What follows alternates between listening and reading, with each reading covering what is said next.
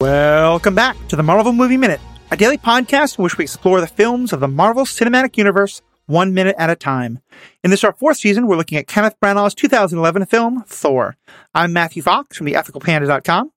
And I'm Andy Nelson from the Next Reel Film Podcast. And today we're talking about minute 22, which begins with Thor and a frost giant having a staring contest, and ends with Thor and a different frost giant having a roaring contest.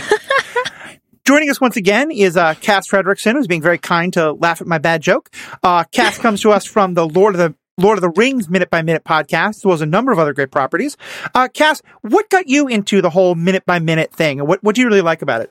Back in ye olden times of 2016, where there was like less than, 20 of these things, my friend, Scott Corelli, was doing Back to the Future Minute, with our other friend, Nick Jimenez. And I thought the idea of the format was interesting, like, because you're not supposed to be watching a movie 1 minute at a time. Like, that's not what they're made for. So, like, breaking it down and micro analyzing it was really fascinating to me. So he was like, you should do one. And I approached my then fiance with the idea, and he was like, okay, yeah, so what's a movie that we both really like? And so we were deciding between Harry Potter and Lord of the Rings, and Lord of the Rings won out. And actually, I'm really glad Lord of the Rings won out because, like, Harry Potter. I don't feel comfortable talking about those movies now, knowing what I know about the creator. So lucky for us, J.R.R. Tolkien is dead, so we don't have any social media snafus. And I love Lord of the Rings, and I've met so many really cool people in this community, the Minute by Minute community. So I'm really glad we stuck with that project, even though it was a lot of work, as you both, I'm sure, are aware. Oh, yeah. Definitely. Well, we'll be back to microanalyze this minute in just one moment.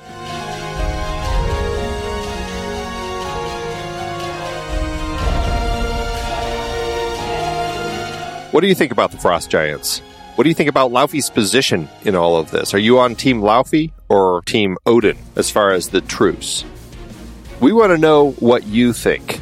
Head over to our Facebook group. It's called the Marvel Movie Minute Podcast Executive Lounge. We would love for you to join us there and get into the conversation about this and anything else related to this show and the Marvel Cinematic Universe. We're also on Instagram and Twitter. Just go to truestory.fm/Marvel Movie Minute and click on the link for the social of your choice.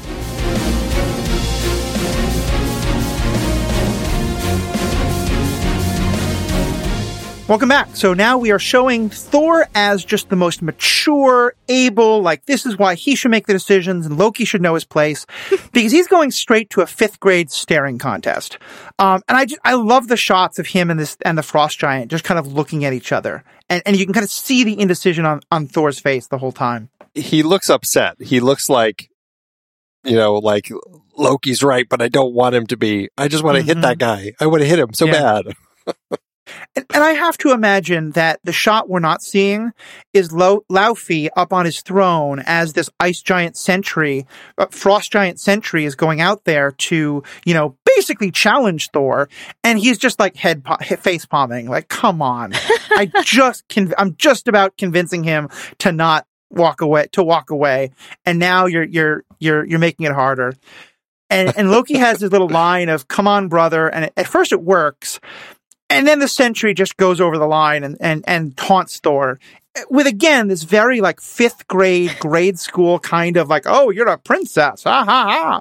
Toxic masculinity. Woo. And it's just, and I think this kind of underscores what you were saying yesterday, Cass, about Loki really wants to get out of there.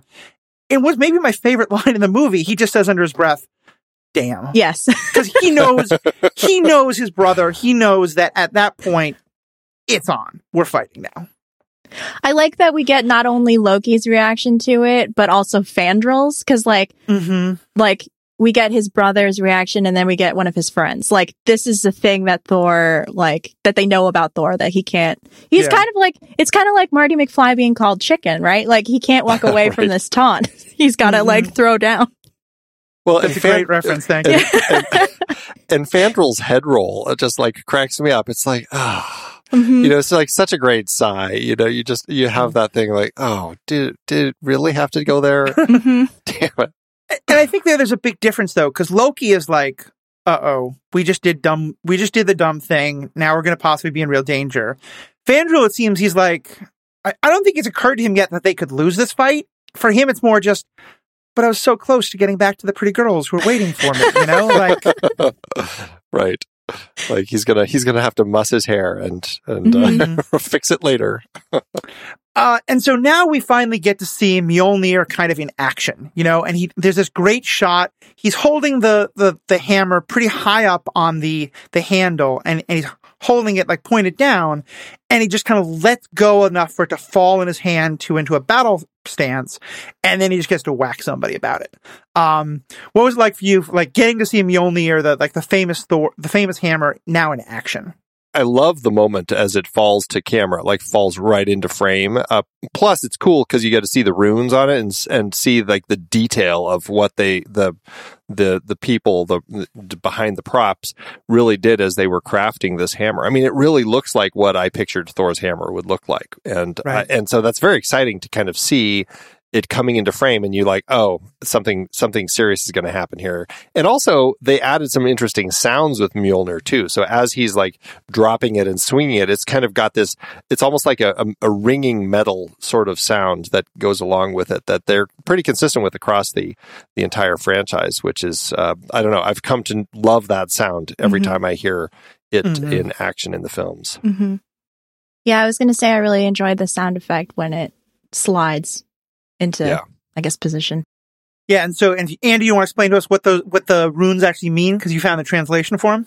Yeah, so it's a type of runes called Elder Futhark that they wrote on the hammer. Now, technically, I found this note on a Reddit page where they translated it. The translation says, "He who wields this hammer commands the lightning and the storm," which is true. We will very soon see that in action. But this, there are a few typos that they did, or a few letters that they might have kind of shouldn't have chosen. And interestingly, and I didn't know this I don't know much about Elder Futhark, but if they actually were writing this out, they wouldn't be putting spaces in it. It would all just be, one big thing. But, it's people writing in 2011 trying to figure out how to do this. And I still think it's cool, the fact that they wrote it out that way. Yeah.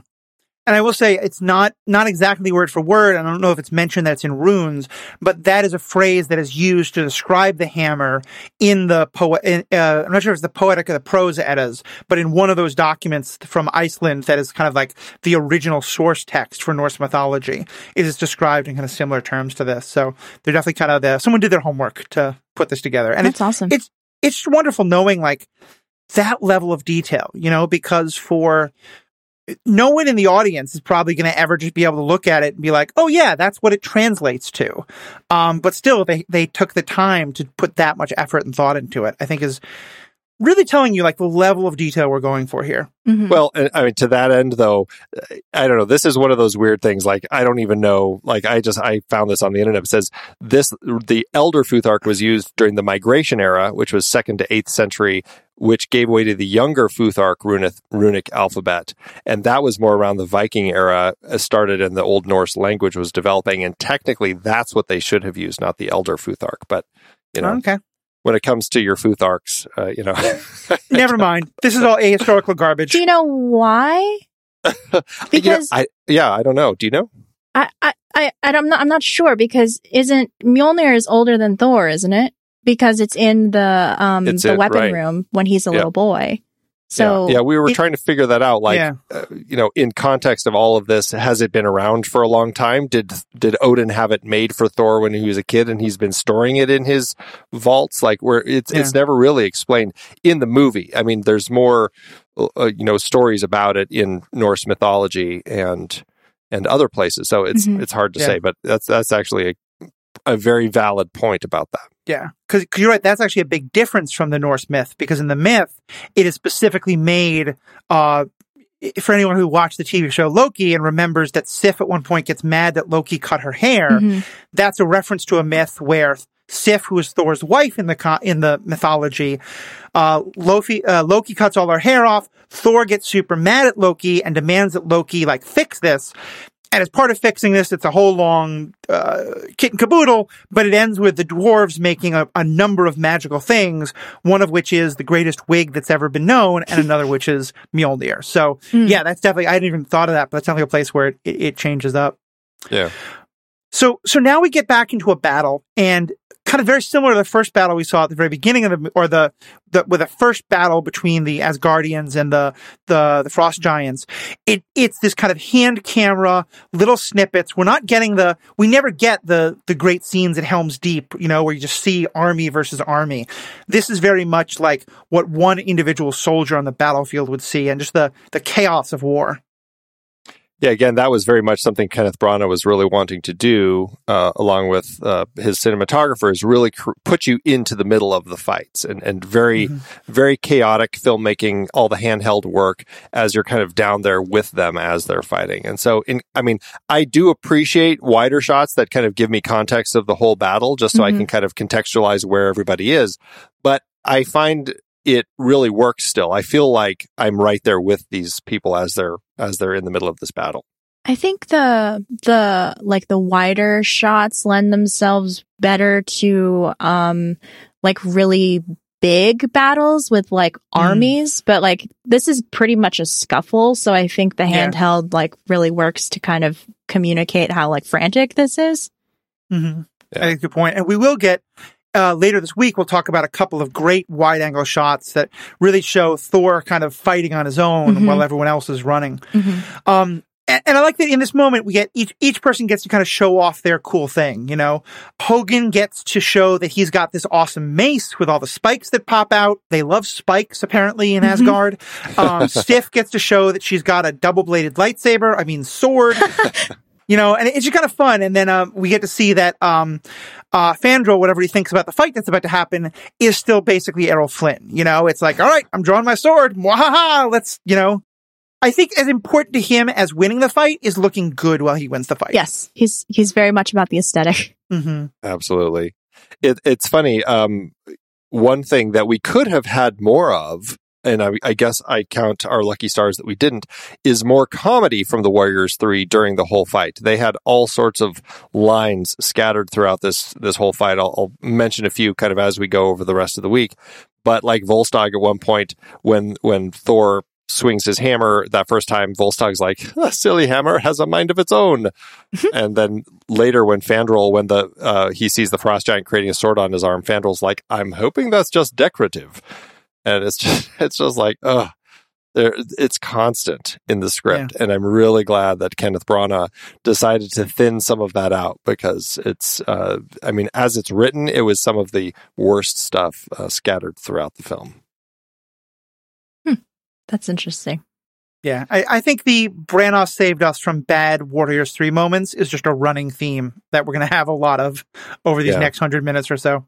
And I appreciate that the screenwriters put it in there. It's very much the tone of the Warriors 3 in many of the comics, right? They had a little more of that jovial sidekick sort of feel, and especially Volstagg, who is enormous and would often use his weight as his weapon. It kind of worked in context of the comics, but when you put it with real people, and sometimes that stuff just doesn't play that well.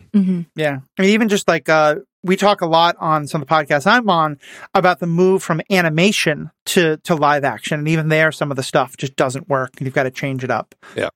Let's kind of talk about Thor in this battle, because at first he has this one line that I think of as incredibly anachronistic, although it's funny, and where he whacks back one of the Frost Giants and just says, "Next." And then he beats up a couple more and says, "Make it a challenge." What do you kind of take about this bravado and him just sort of he doesn't just want to win, he wants people to fight him and have a good fight? This might be a controversial opinion. I love this. It's, I like it for two reasons. One, it's a lot of fun. And it's a lot of fun to watch. And I I like that we get this character who like we know is like destined. Well, he's already destined for greatness, but like he's already like really confident in his like martial abilities and like we I can't remember. I just watched the movie earlier today, so I can't remember if this happens before or after this minute. But like Odin talking about how Thor is thinking from like a warrior's perspective and not like a king's perspective. And I like that this like shows us that. And I like that we get this set up here. And so like the contrast with the battle at the end of the movie, like shows us how much he's grown as a person. I get it. And don't get me wrong, I do love the scene. I think the line next is hilarious. I just feel like with all the stuff Branagh is cutting to try to make it like, no, I want it to be the Shakespearean epic and everyone talking in sort of like old style English. Some comic book writer was like, okay, but here's a really good line. And Branagh just kind of let it through, you know? Like, I really like anachronism in fantasy. I like it when like, I'm working on a novel, I guess, which is like the least pretentious thing I could say on this podcast. But it always sounds so pretentious when I talk about it. But it's like a fantasy book, and I really like having modern dialogue in like an old timey fantasy, like D&D style setting, because it makes the characters feel real to me. Like, and I think there's a very fine line between like trying to kind of capture that Shakespearean feel and also being like super hokey. So I like that. I like the balance that they're kind of striking in this, where they say like thee and thou or whatever, and then Thor says this. So yeah, well, and it's funny because like even in like we'll talk about this. Certainly, we're going to have some Shakespearean experts on to join us. But I mean, a lot of that language, it sounds like it's very kind of a high English sort of thing that would be very Shakespearean, but it also ends up not being very Shakespearean. But it ends up sounding that way to all of us nowadays, right? Well, especially because just the and this kind of speaks to what you're saying, Cass. Like the very idea of Shakespearean as high English is nonsense. Like Shakespearean was in the like, you know, poor people's slang of the day. And so, Thor using that, say, like comic books being the modern day version of that, I think is a helpful point. Yeah. And so then what do you think is going through Laufey's mind? Because we see a scene of him kind of watching and being like, he's obviously troubled, but you're not really sure, like, is he controlling the fight? Is he like, at this point now, he's like, well, if we're in the fight, we've got to win it. But he's, because there's at one point where like Thor says, make it a challenge. And Laufey looks over to the side, but he doesn't like make any gesture or say anything. And then some frost giants come running down the hall and kind of leap down to where they're fighting. What's happening with Laufey right now? Does he want this to happen? Does he want to win the fight? Does he just want to end it? Is he controlling things? What's your take on this? Well, I think he wants to, I mean, now that there's a fight, I mean, he wants to keep these are his people. I'm assuming that he's trying to keep them alive. And so anything he can do to at least slow Thor and his troops down or to defeat them, I think he's going to absolutely try to do. I think at this point, I mean, it's an interesting question because in Laufey's mind, there are a couple of things. If he knew that frost giants went to Asgard to steal back the casket, he already has an idea that it could be leading to war, right? It could be leading to the end of the frost giants, and that this might be kind of his end game play. Is we need to get that casket back because the planet's falling apart. It's the only thing that will keep it together, so we're going to steal it back. The other option is he didn't know that 3 of his troops went to Asgard to get that, and now he's trying to figure out, well, this is happening now, so it's if I can convince Thor to leave, then we can keep going and hopefully everything will be fine. But if he turns and it starts into war, I mean, this could be the last battle of the frost giants, and I think he's at a point where he's just like, this could be the end of us all, so we just need to fight through it. I think he's also possibly like testing Thor. Like he knows how strong Odin is. But he's never met Odin's sons. So I think he's kind of using it as an opportunity to kind of like scout just in case this actually goes to war too. So he knows what he's up against. if it goes that far. I mean, because we know the first battle, I mean, it raged across, realms and years. I mean, it was a very long battle across all sorts of places. So, and certainly, I mean, he knows that Odin's grown old. He knows that everybody seems to said they want peace. I can see a feeling of like, if I kill Odin's son, one of two things are going to happen. One, Odin swears vengeance and we're dead, but we're probably dead anyway. Or two, the death of Asgard's most mighty warrior is like a real body blow to them. And like Odin's like, I can't keep doing this. I must go home and mourn my son. Or like, I could see like he has there's a lot of ways this could turn out. But do you think he's in control? Like he's the one who's like, okay, you Frost Giants, now you join the battle now? Or is he just kind of watching this all play out? It's now out of his hands. Well, he gives that look, and so I'm assuming that he has troops who are watching him, like his commands, and that was like a signal. Like if I look to you, then send more troops out, because all of a sudden, like all the Frost Giants come running from all over the place. In the script, it's interesting; they actually start coming up out of the ground. It's a weird zombie sort of thing, but they're just kind of coming from all the cracks, nooks, and crannies all over the Utgard Hall here. So then they all kind of jump out, and one of them uses an ice attack that to me it looked like something out of Mortal Kombat or some sort of fighting game where he like touches the ice, he like slams down on the ice, and then a ripple runs through the ice and just kind of comes up out of the ground and smashes Hogun right in the face. Which again is interesting to me that like Thor's the one instigating this, but he's not the one in trouble. Like it's one of his friends who gets hurt, and then when one of the giants roars at him, he's not like, oh, my friends are starting to have trouble. He's just right in the heart of it. He roars back, which is, again, a wonderful moment because it just shows like he's now in battle rage mode. He's not paying attention. He's just like, let's do this thing. Well, and that's an interesting point because, I mean, throughout this battle, we see a number of the Warriors 3, Sif, they work together, right? When Sif gets knocked down, one of them comes to her aid, and so they're working together.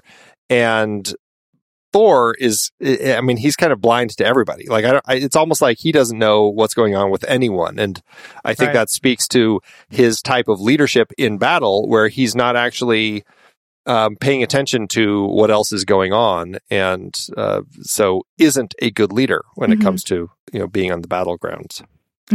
If you think about it in that regard, it's such a difference between him and Laufey. Because Laufey is like he's sitting back. He can watch the whole, like he has that angle that the camera never gives us. He can see everything going on. He wants to control things. He's deciding who to go to battle. Thor, you're right. Thor's not a general. He's just now in berserker mode. Yeah, right. So that's where we kind of end up. Any other last comments about what happens this minute? I really appreciate that Sif doesn't fight with a ranged weapon. I feel like you get that a lot with like the like warrior woman trope. Like it's most likely like a bow and arrow or something like that. So I really like that even though it's kind of a pole arm, she kind of gets up close and personal and isn't like shooting arrows at people. I like that it's Loki that's kind of like the ranged attacker of this group. Yeah, no, I definitely think that's true. I think she's definitely like a hand-to-hand. They don't give her like the dainty little thing. Right. She's certainly not wearing boob armor or anything like that. Although again, the sensible wedges in combat is something I will raise a few eyebrows at, even though our last guest was very defensive of them. That's right. That's right. But yeah. And I just again want to give a shout out to Loki's just moment of damn, because I think in some ways, like you're right, that's one of the most sincere moments we get from him through the entire movie, because it's just probably he probably had this like very elaborate plan of like how to get into just this amount of danger but not more before being caught, and now, as I've commented before, happens in the mythology all the time, his plans are getting away from him. Yeah I have a few other things to point out. Go for it. One, we have a few other frost giants that are identifiable and pretty clear. The second frost giant that Thor hits after knocking that first with the sentry off into the distance, his name is Grundroth, and Thor is going to hit him and knock him backward before he attacks the third one. And then Grundroth actually gets up, and he's the one who ends up attacking Hogun when Hogun battles him with the mace. And from what I have been able to tell, Grundroth technically doesn't die here, and I believe we may see Grundroth later in the film. Nice. We'll see what happens there. Hogan, his mace, again, they've named these things for the film. His mace is called Ridgrendir. And it was normally not a spiked mace head on it, but it also it can be used as a flail, so he can kind of swing it out if he needs to on a chain. And what I find really interesting is I swear I have looked at this mace so many times, and I swear it's CG when it spins around and all of a sudden it's covered in spikes. According to the book The Art of Thor, Asano, the actor playing it, he was, quote, impressed by the device that was able to transform its dormant spherical head into a spike-covered mace with a mere adjustment of the user's hand position. Which tells me that it's really doing this. Yeah, that's a practical effect. That looks so good. I can't, like, where were the little holes where the things come? Wow. Like, I cannot figure it out for the life of me. Hang on. It boggles my mind. Wow, right? That's so cool. Yeah, I saw you wrote that in the notes. I was like, what, really? Oh, okay, Yeah. I take your word for it, but I still don't see it. Yeah, I can't figure it out. I think it must, like, when it spins, there must be, like, panels that drop under other panels that come out with the spikes is the only thing I can think of. Because the way that it's shaped, it looks like there are a bunch of little, like, leaf, like, overlays that could kind of fold out. I really don't know. But it's incredibly impressive what they came up with for that. Yeah. That's awesome. So that's his mace. Sif, she's wielding this double-edged sword, and it's either two blades or it can be used as a single longsword staff. Sif always carries a sword and shield. It's always a set. And it's weird, but for her, they didn't name either of these. They just call it her sword and shield. And I am a little disappointed that they did that. Fandral, when he does his little Dread Pirate Roberts, and he kind of starts his sword fighting, you see that his sword, he pulls it out. It's a little more it's a thinner sword. They actually call it a rapier in the script. It's not as thin as like rapiers are, but it is certainly thinner than any of the other swords that we've seen. And he wields it almost kind of like it's a rapier. So it's kind of interesting. His sword is named Fimbuldraugr. It's certainly a one-handed sword, more of a slashing sword than like a broadsword or the other two-handed weapons that most of the people have used in this movie so far. Mm-hmm. Right, exactly. And Loki, I don't think there's any particular names that they gave to the daggers that he conjures and tosses around at the frost giants or anything. So I'm not quite sure there. And then the only other thing I wanted to point out is that we do have a name for for this big frost giant that comes leaping off of the second story of Utgard Hall, who kind of runs out. He blasts Hogan with that force of ice through the ground that hits him, and he is roaring at Thor at the end of the minute. This is Hailstrom. Hailstrom is played by Josh Cox. I'm pretty sure there's like a Norse heavy metal band by that name.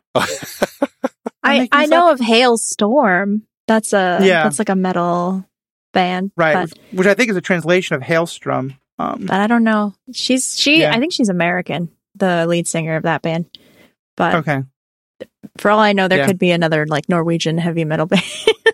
There's a lot of Norwegian black metal that draws a lot of influence from these things. Cool. Yeah. Right. So anyway, those were the little extra bits that I had for this one. Awesome. Sweet. Awesome. Well, thank you both so much. Cass, for people who want to know more about you, tell us more about the radio play you all are doing, because that really sounds fascinating. Oh, the audio drama. Yeah. So it's called Geek by Night. It's about a group of friends in their late 20s who run a comic book shop, and one fateful night they get superpowers, and it's kind of them grappling with like millennial life and also like the responsibilities of being a superhero and what that means to them. And it's currently 2 seasons. I think it's like 40 episodes, that are about 30 minutes or so, give or take. Very bingeable, so I'm told, but I'm biased. But yeah. Great. And where can people find that again? That's over at duelinggenre.com. It's called Geek by Night. Awesome. Well, thank you so much. Really loving having you as a guest. Yeah, thank you. 3 more great days this week. Andy, as always, thank you to all of our listeners. Really hope you're checking out Cass's stuff. If you want to check out more of my stuff, you can find me at theethicalpanda.com, on Facebook or Twitter by that name, or that website, or theethicalpanda@gmail.com. And there you'll find both the 2 podcasts that I lead, Superhero Ethics, and the Star Wars Universe podcast. And then I also often guest on a number of other podcasts like Bingers Assemble, PandaVision, all of which you'll find as part of the Stranded Panda podcast network. So definitely check all that. Check out all the other great things happening here on The Next Reel. And of course, if you're not a member, please definitely think about being a member. But most importantly, the one thing I'm asking you to do that I always ask, have a good day. Until next time, true believers.